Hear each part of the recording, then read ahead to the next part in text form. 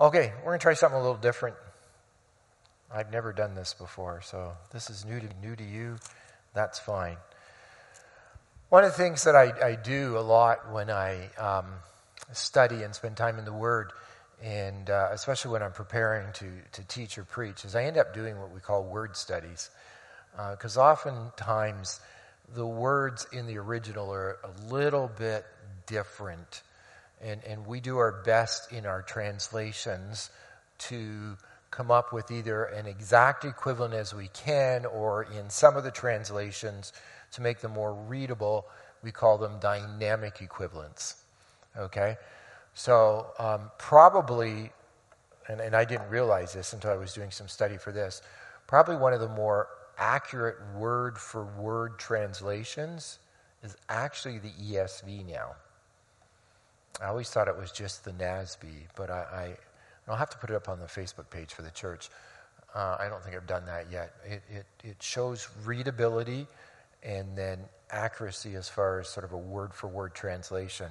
And ESV is a little bit more readable, and just on the chart the theologians put up, just a little bit on the other side as far as a sort of word-for-word accuracy of just giving you the exact word that's there. And the one I like to quote from a lot, the New Living Translation, is what we would call, has a lot more dynamic equivalent. Every translation has dynamic equivalent to it. And so while not as much word for word, the New Living Translation is very readable. It does its best to do what we call this dynamic equivalent. So I was looking at some of the words that we often use in Christianity, and we often talk about. And peace is one of them, and it fit in well because it was what we had talked about this morning, this concept of peace. And you know, was it the Beatles, Just Give Peace a Chance? Wasn't that the group that sang it? Yes, I'm getting nods. It was before my time. Well, no, actually I was little. I don't remember it, but I had just heard it recently. And sometimes things go around. So we have lots of these symbols that represent peace. So I wanted to take a look at, helps if I turn it on probably. There it goes. Works like a vibrator when you turn it on. Okay.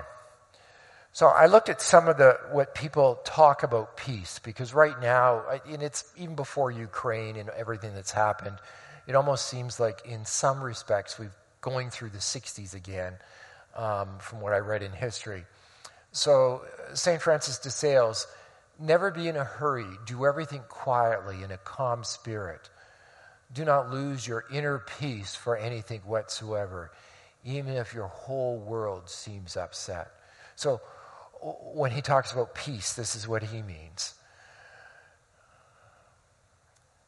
Then we have this one. If you're depressed, you are living in the past. If you're anxious, you are living in the future. If you are at peace, you are living in the present.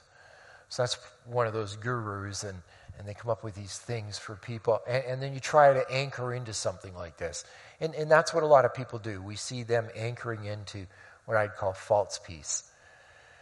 Norman Vincent Peale, I wouldn't call him an evangelical, but anyhow, the life of inner peace, being harmonious and without stress, is the easiest type of existence.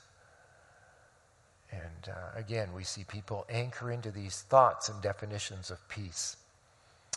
And here's another one. Sometimes you can find peace of mind by transferring yourself to different situations. They're just reminders to stay calm. And they will teach you a lot. This sort of concept of peace, and it's not necessarily bad. It isn't what we talk about, biblical peace. Or you talk to anybody that struggled with anxiety. And I have in the past. And for years when I preached, I had a difficult time with anxiety. I had collapsed once in a pulpit. And it was really difficult for me. And I had a Christian doctor, and she didn't quite quote this. She says, you need to be able to center on something. She says, you want to center your thoughts, and she was a believer, on Christ. But sometimes you just need to ground yourself with some sort of picture or something. Just to go, okay, I'm calm, everything's going to be fine. She says, you'll learn to cognitively with your mind to deal with this. So I had a postcard that somebody sent me that had a palm tree. I always think one of the peaceful, and I've been to Florida once, but I always thought it looked so peaceful, a palm tree on a beach with the blue water. So if anybody was to sneak up behind me for years on a pulpit, there would be a postcard to the one side of the palm tree with the beach in front of me. And if I got myself too anxious, I'd go, and then I could continue on really quick. Nobody ever saw the postcard. And eventually, as I learned to understand anxiety and to deal with it, it was much better. But there are people that will teach you that. Just transfer yourself somewhere else. Well, that only brings temporary peace, because next time I had to preach, I had to have the postcard again. But the doctor understood it would get me to where she wanted me to go. Or this one from Alanis Morissette, one of our rock people. Peace of mind for 5 minutes, that's what I crave. And I really think this is where a lot of our world stands. Peace of mind just for 5 minutes, because they're so frantic with everything that goes around them. So, and then I have older brothers. Of course, my oldest brother passed away, but I have another brother that's 69, right? Just turned 69. So I remember that when I was a little kid. The 60s and the peace symbols and the smiley faces that came along in the early 70s. But how would you define peace? And yes, that's a picture of your Ipperwash beach, because it's my picture. And that's my kids' bubbles blowing through. They were playing bubbles that night. How would you define peace?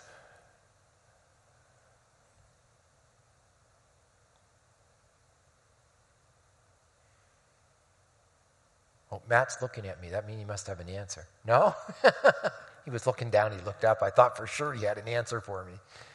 How would you define? Take a stab at it. Anybody. There's not necessarily a right or wrong answer here.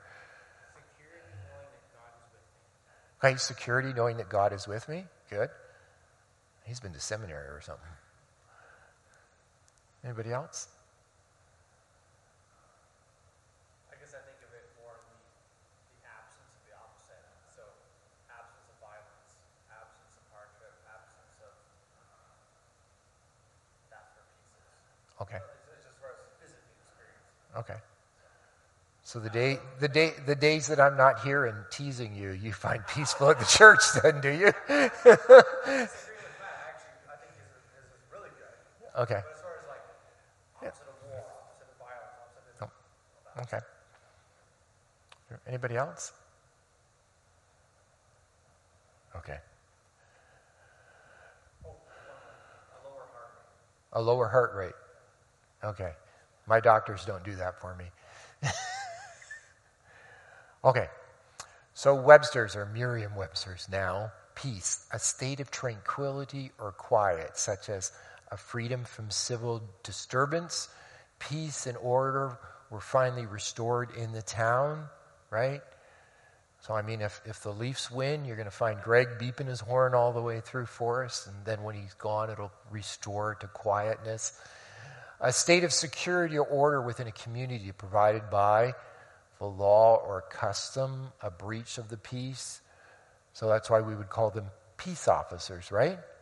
So they keep things calm and secure. Freedom from disquieting, oppressive thoughts or emotions. So I've been in perfect peace and contentment. So people who struggle that with their mind, that was sort of what Alanis Morissette went after. I crave 5 minutes of peace. This idea of freedom from this disquieting, oppressive emotions and thoughts. Third, harmony in personal relationships. The sisters are at peace with each other. Okay, so that would be one. Today is the day, Mother's Day. There would have been some mothers in the church this morning, given the size of the church, that wouldn't have this in relationships with their children. And sometimes fathers, too, don't have this. They don't have that harmony. When we talk about a family being at peace, that there's personal relationships in families, with neighbors. Right now we live in a very polarized world. And as we go through another election, you hear it again. And it's like, will you just get along? A state or a period of mutual concord between governments. There was a peace of 50 years before war broke out. A pact or an agreement to end hostilities. We talk about peace treaties, negotiated peace. Used interjectionally to ask for silence or calm, or as a greeting. So shalom would be a greeting. We're going to get into that. Problem was settled and his mind was at peace.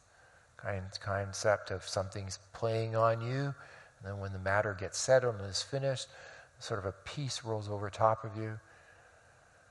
And obsolete, to become or keep silent or quiet. Now, I won't pick on anybody older here, but you remember the day where you'd say to the children, peace, which meant to be quiet? I remember my grandmother, who would be 100 and something now if she was alive, because she was born in, I think, 1898 or 96. 98, I think she was, and my grandfather was 1896. And when they wanted you to be quiet, it'd be peace. And it just meant, well, it's a polite way of telling you to shut up and sit down is what it was. We all knew what it meant. Swack you on the behind if you don't be quiet. But we don't see that anymore, but that is an obsolete term for it. Okay, so in Scripture we find that peace occurs 367 times in 340 verses in the ESV.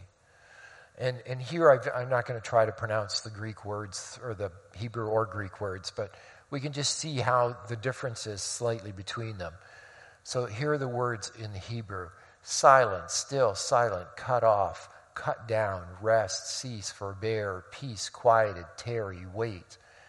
Keep silence, hold your peace, hold your tongue. Again, silence, and then peace, plow, device, keep silence, hold, tongue. All together, plowman, cease, conceal. So oftentimes in the language there's great variances depending how it's used in context. Again, hold the peace, still, silence, silent, at ease, peaceable, quietness, prosperity, quiet, prosper, wealthy.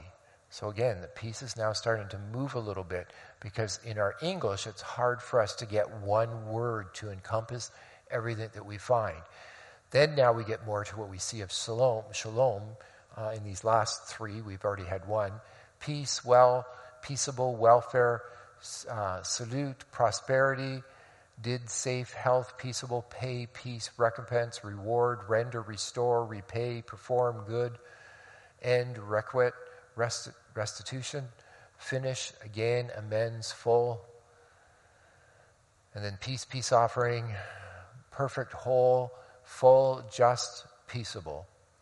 So in the Hebrew, the primary word is shalom.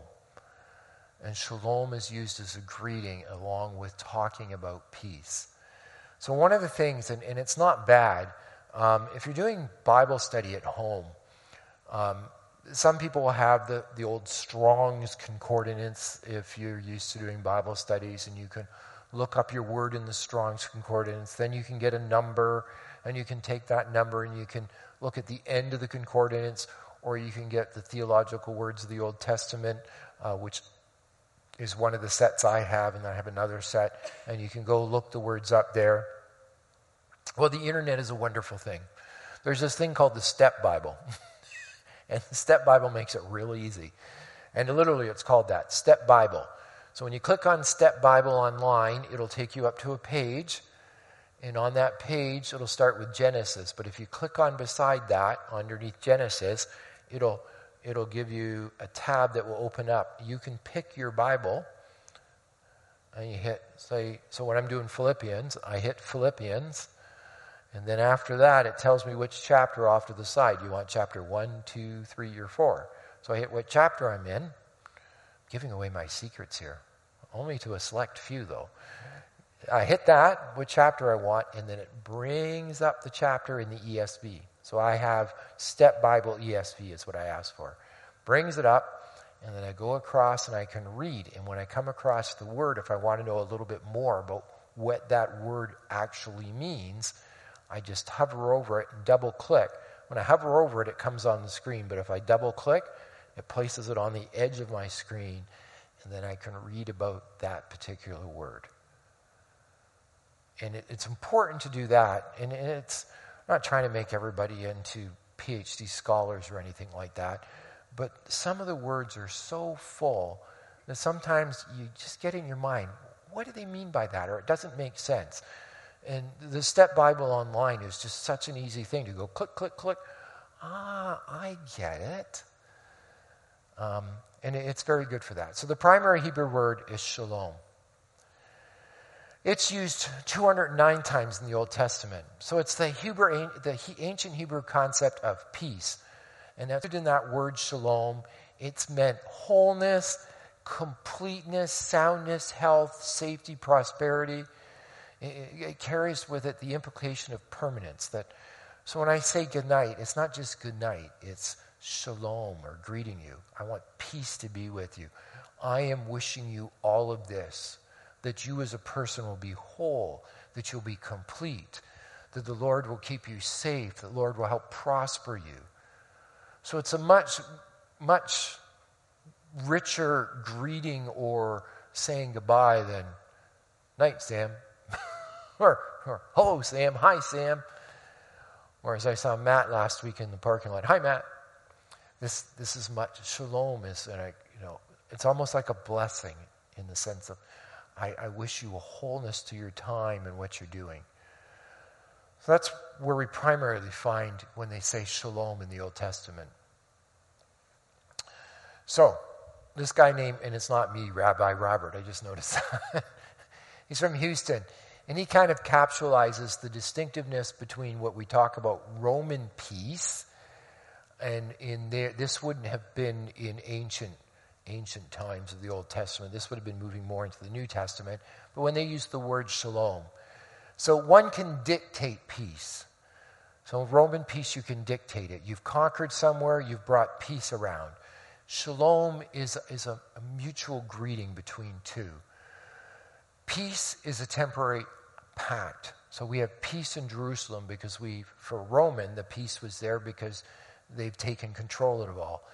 In shalom in Hebrew it's a permanent, it's an agreement. We live at shalom with one another. We're not going to war with each other. One can make a peace treaty. Shalom is the condition of peace.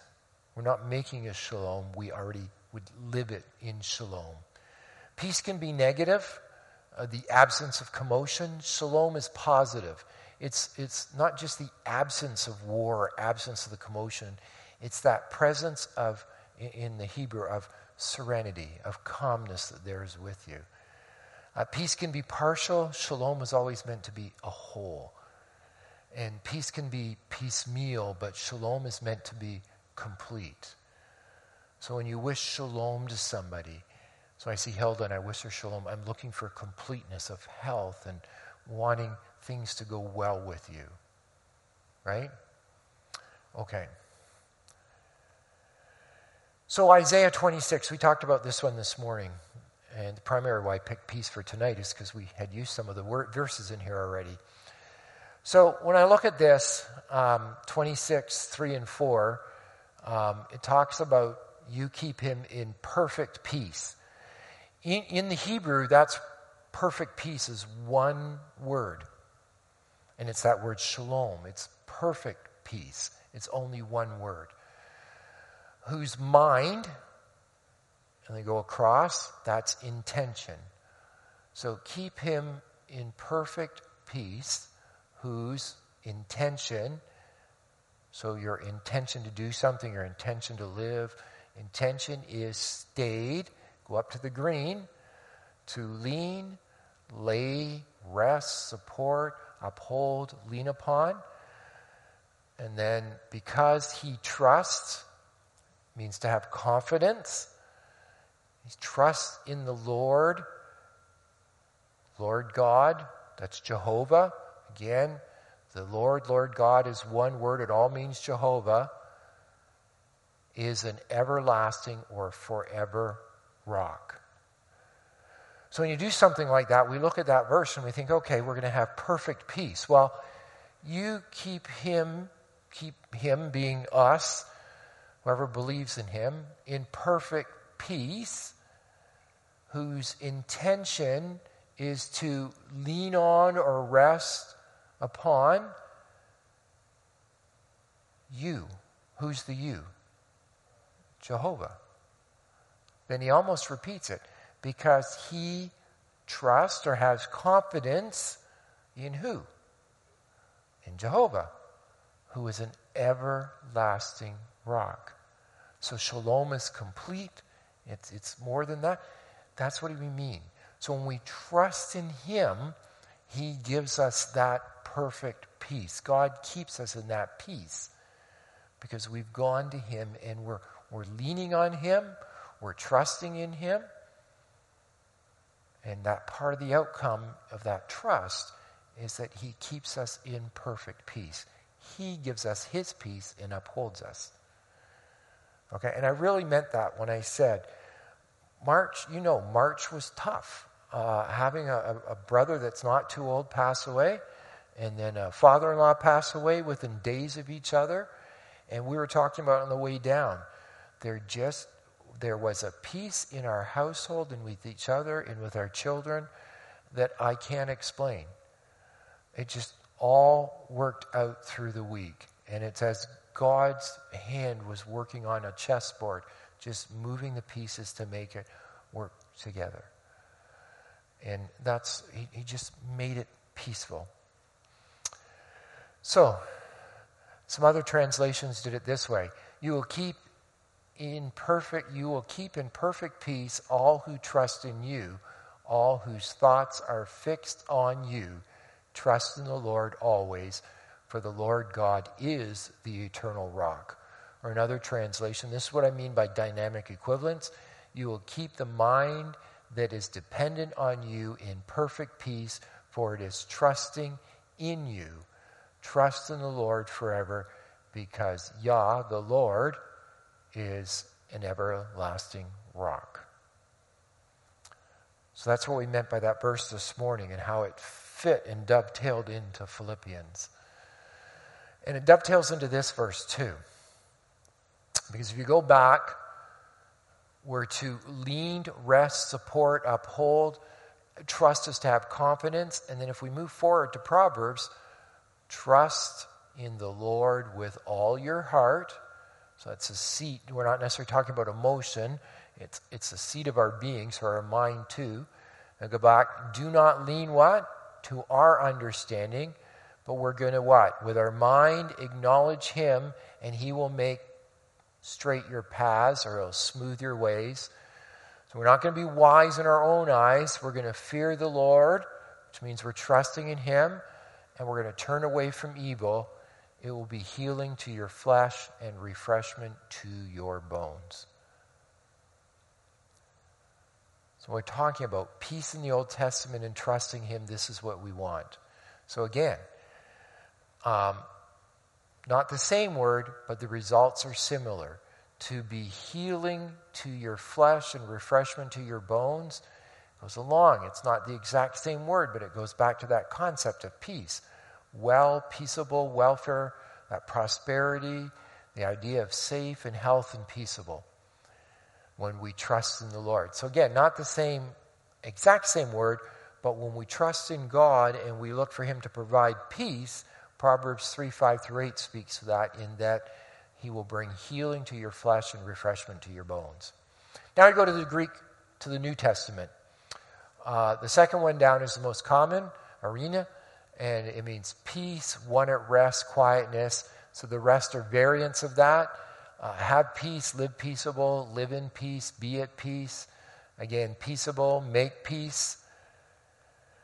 Peacemakers, hold one's peace, rest, cease, be quiet, peaceable. Hold one's peace, keep silent, keep close, keep secret. Again, hold one's peace, to be dumb or quiet, I believe, about it. And then to put to silence, hold one's peace again, to muzzle, be speechless, be still. Again, I've given you the primary Greek word, and it was also the name of one of the Greek goddesses. I believe that was one of Zeus's children. If you did Greek mythology, it was Eurene, and she was the goddess of peace, as opposed to, is it Ares was the god of war? Is that right? I think that's it. So biblically, the definition for peace in the New Testament is a state of sort of national tranquility it could be used for, an exemption from the rage and havoc of war. It could be peace between individuals, harmony, sort of that concord, agreeing, getting along, and then security, safety, prosperity, happiness, because there's peace and harmony, keeps things peaceful for everybody and prosperous. We can think of after all the destruction that happened in World War II, if you remember your history and all that what happened, and then afterwards what happened. We had many years of peace, tranquility, and it was prosperous for many years. Until 1973 and the oil crisis. No, there was another war after that in the 60s. But for many years, you talk to your friends south of the border, we even talk to Canadians who've been around for a long time, and there seems to be this fascination with the 50s, because the 50s after the war was absent of a lot. Korea was going on, but it wasn't as big, and there was just this peace and harmony amongst people, and a building of a nation, and there was prosperity, and things seemed fairly safe. And then we got to the ruckus of the 60s and the rest of it.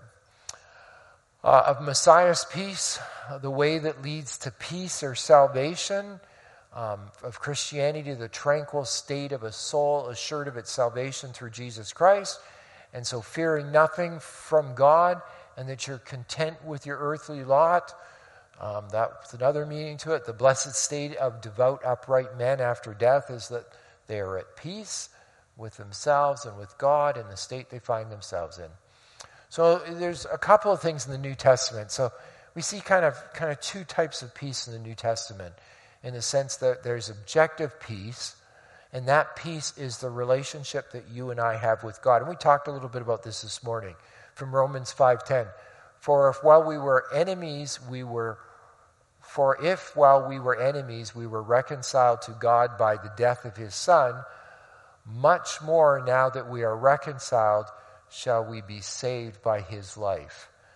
And that comes after we see from Romans 5:1, which we talked about this morning. Therefore, since been justified by faith, we have peace with God through the Lord Jesus Christ. So that's objective. God has done everything to provide us peace, and that's a peace between us and him. So when we're born into this world, we're born enemies of God, because we're born with a rebellious, sinful spirit, and we're born away from God. We're not at peace with him. So when we have children in our home when they're younger, we got to remember we have little enemies of God. And I know we don't view them that way, but spiritually speaking, they are. They're at odds with the Creator because they have not come into that relationship with him yet. So when we deal with our children, you don't think of Abe that way, I hope. When you deal with your children, the goal is to bring them into peace with God. Is that not the goal? Was that not the goal with your two? Okay, I know that was the goal with mine. So, therefore, since we have been justified by faith, we have peace with God through the Lord Jesus Christ. So there's peace in our relationship. Then we get more to an objective, subjective peace. It's about our relationship with God, and it's also about our experience. And we talked about this morning. Then you will experience God's peace, which exceeds anything we can understand. His peace will guard your hearts and minds as you live in Christ Jesus. So this is a lot of what we spent our time on this morning. The fact that God gives us his peace. One, because we're justified with him. And the second is we're taking things to him in prayer. So our concerns, we're taking them to his feet. And I know, you're probably a lot like me. You take them and you say, okay, God, there you go. I'm going to let you deal with it. And then a couple of days later, if you're like me, you're doing the moonwalk backwards and you're grabbing them again and you're going, oh, what's going to happen with these? And you have to lay it before him again. It's okay, God. But when we lay it before God and we live right because we're thinking right, and we run into this reciprocal relationship in the sense that God will give us peace. And that's learning, and it's much what you said. It's a peace that, that the carnal world, the unsaved, don't understand. Because it's a peace based in our trust that God will make things right. And if not here, and if not now, right? Because we've all lost friends or relatives to cancer. And that's not fun. And it's difficult. And it's not saying we're not going to grieve, but we trust God makes things right on the other side. And I think it grieves God's heart somewhat because what we live in now is not what was intended from the beginning. We were created to live in relationship with Him, all of us. But as we look around, walk through our neighborhoods or drive down our concession roads, obviously not everybody lives in relationship with Him, which causes a lot of angst. And because of the sin of those that represented us many years ago in Adam and Eve, because of that sin, we suffer all kinds of consequences because we live in a universe that is groaning and moaning as it waits on Christ's return to make things new again and right. So that subjective piece, that experience, 1 Thessalonians 5:23 and 24. Now may the God of peace himself sanctify you completely, and may your whole spirit and soul and body be kept blameless at the coming of our Lord Jesus Christ. He who calls you is faithful. He will surely do it. And that's the reminder, we always doing that. And that's why I said this morning, sometimes we keep going back, just like the gentleman we met in Mark chapter 9, I believe it is. I remember my sermon correctly. And it's, Lord, I believe, but help my unbelief. Help me to be able to trust that you will make things right. You will look after things in the end. So that peace comes from setting it before God and saying, I know that you will make this right. If not here, when we're in heaven, it will be all set right. And it will be different there. Okay. So here's another one. John chapter 14, verses 25 and 26. These things I have spoken to you while I am still with you. So this was Christ towards the end of his ministry. But the Helper, the Holy Spirit, whom the Father will send in my name, he will teach you all things and bring to your remembrance all that I have said. So here we have Helper. So we're to look that word up. Helper, in other translations, they call him the Counselor. One called or sent to assist another, to advocate. We talked about Christ's intercessory for us, or the Spirit's intercessory for us. So going to the Father on our behalf when we can't pray, we don't know the words to pray. I don't know, anybody ever had that happen? You just go before the Father and you go, I really don't know what to say, but you know what's going on, Lord. And we're told the Spirit is our intercessor. He's our go-between. He's going to take all that we're struggling with, and he's going to go to the Father and say, okay, here's what's going on in Yun's life or Hilda's life. We just go and say, I don't know what to say. I don't have the words. And that's where the Holy Spirit intercedes for us. So the Holy Spirit, he's our helper. He encourages. It's the Holy Spirit that comforts us. It's like that poem, Footsteps, right? And at those times when we don't know what to do, whether it's a death of a loved one or a loss of a job, or I've seen many people through my career go bankrupt. And I've had Christians do that too. And they just feel that in those times that there is something that just picks them up. But we know that something is the Spirit working in our life and comforting us and encouraging us. Okay, The Holy Spirit whom the Father will send in my name, he will teach you all things and bring to your remembrance all that I have said to you. Peace I leave with you, my peace. So here the peace is the concept of harmony, tranquility. God's going to give us that tranquility that we need. I give to you, not as the world gives to you. So the world, that means the earth, the world system, the whole universe. In some contexts, it's the world is simply the place where people live. In other contexts, especially in John, the context is it's the world system opposed to God. Here, world means the world's system that is opposite God. So Christ is saying, peace, harmony, tranquility, my peace, I'm going to leave with you. And it's not like the world's peace. The world's peace is fleeting. It's not anchored in anything. It cannot say everything is going to be all right. But Jesus can. Let not your hearts be troubled, neither let them be afraid. So we look at those two words, troubled, to be agitated, disturbed, terrified, confused, afraid, not use purple next time, to be timid, to be afraid, cowardly. Don't let that be what your hearts are, because I'm giving you my peace. So I've spoken these things to you while I remain with you, but the Counselor, the Holy Spirit, the Father will send him in my name. He will teach you all things and remind you of everything I've told you. Peace I live with you. My peace I give to you. I do not give to you as the world gives. Your heart must not be troubled or fearful. And it goes back to why. It goes back to what we talked about in Proverbs 3:5-8. Because we can trust in the one who holds the whole universe together. And that's that reminding ourselves again and again, God holds this all together for us. So we learn Jesus indicates he's going to be leaving here. But he also tells us and tells them, I'm not going to leave you alone.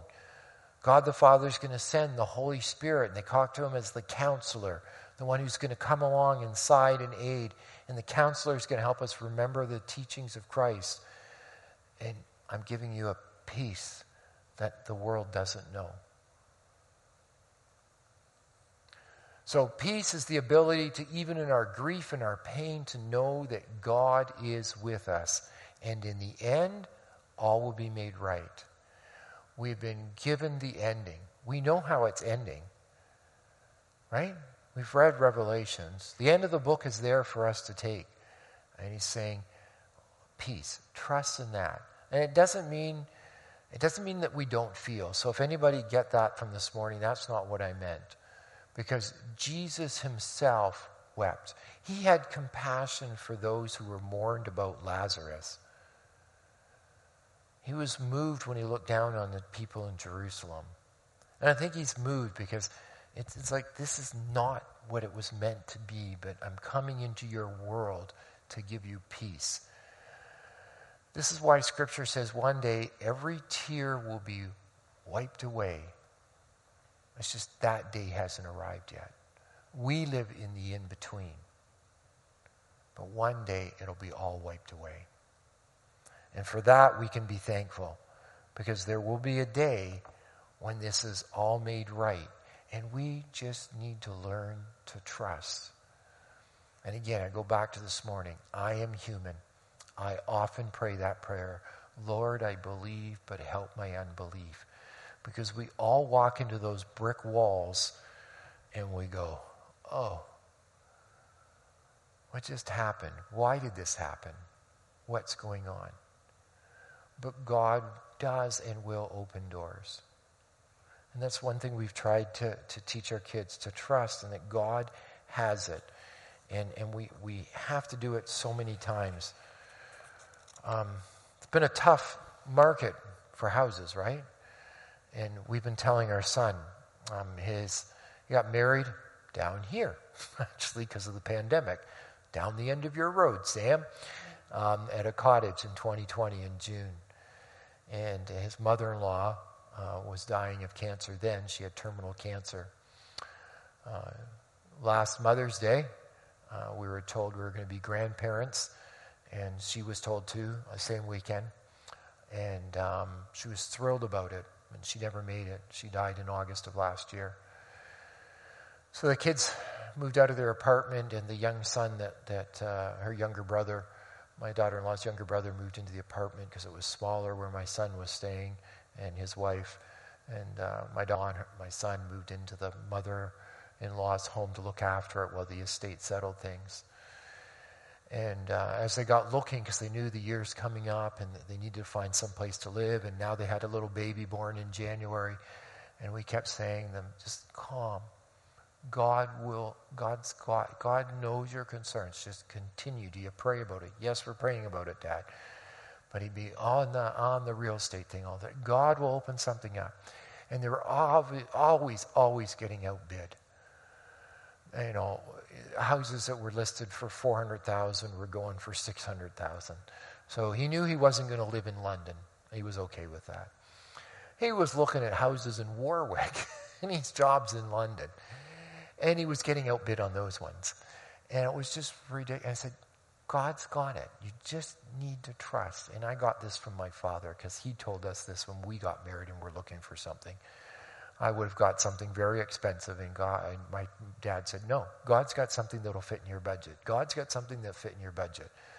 So when we rented an apartment, I phoned my dad. I said, I think I found one. I shared the news with him. He says, that's the one for you. I'm sure of it. A few years later, when they had to do some heating stuff, and they showed us all the rental costs in the two buildings that were together. We had the cheapest apartment in the two buildings right across from the Bible College in London. 1987, we paid $250 a month for that apartment, and God provided. So he said to my son, let God's peace reign, and God will work out of this. He just this week bought a house in Exeter. Anybody know the park, McNaughton Park in Exeter? You're familiar? You know the house in the park? Oh, my son owns it. A Christian family sold it. Harry Lamb, who's a believer and a real estate agent in London who I've met, and he's good friends with a real estate friends that we have that our son was using. And the reason I know and understand that God looks after us, who's always getting outbid, when the bid's closed, there is only one person that bid on the house. That was my son and my daughter-in-law. And it was within their budget. They went a little higher than the asking price just so that they were sort of in the ballpark. And the couple said, well, can we get more? What should we do? And they sat down with the two believing agents and said, look, things are cooling down a little bit. It's changing. They're meeting all your conditions. Not sure you're going to get as much as what you thought because things have changed very quickly, but they were the only ones. So God does care. And this is an example, and it's a poor example, but the end of our lives, the end of this world, God knows the ending, and he has it. We just have to trust that he'll piece it together. We don't always see what's going on behind the scenes, but he does. Let's pray. Father, we pray that you will help us to have peace in our lives. And that's hard sometimes, and we have to go again and again to you and handing things back off. But help us to understand, and Father, to understand that we can come before you and just say, help our unbelief. Help us to trust in you. It can be so hard because this life is what we know. And when we're challenged with health problems and uncertainties and job losses in a world that's changing to where we don't recognize what we used to interact with, it can be very difficult. So, Father, we give you all these worries and concerns. And, Father, we know that there are people in the church that may suffer from an anxiety disorder. And, Father, help us to come along people like that they not feel shame or rejected, but that we will carry one another's burdens, and that you will use us to speak peace into those individuals' lives. And for some of them, it may be a season. For some of them, it may be that we need to speak in peace into their lives for their whole lives. But that's okay. You've called us together to be a family. May we have hesed on each other, and may you give us your peace. And may we learn to walk with you, the God of peace, each and every day. In Christ's name we pray. Amen.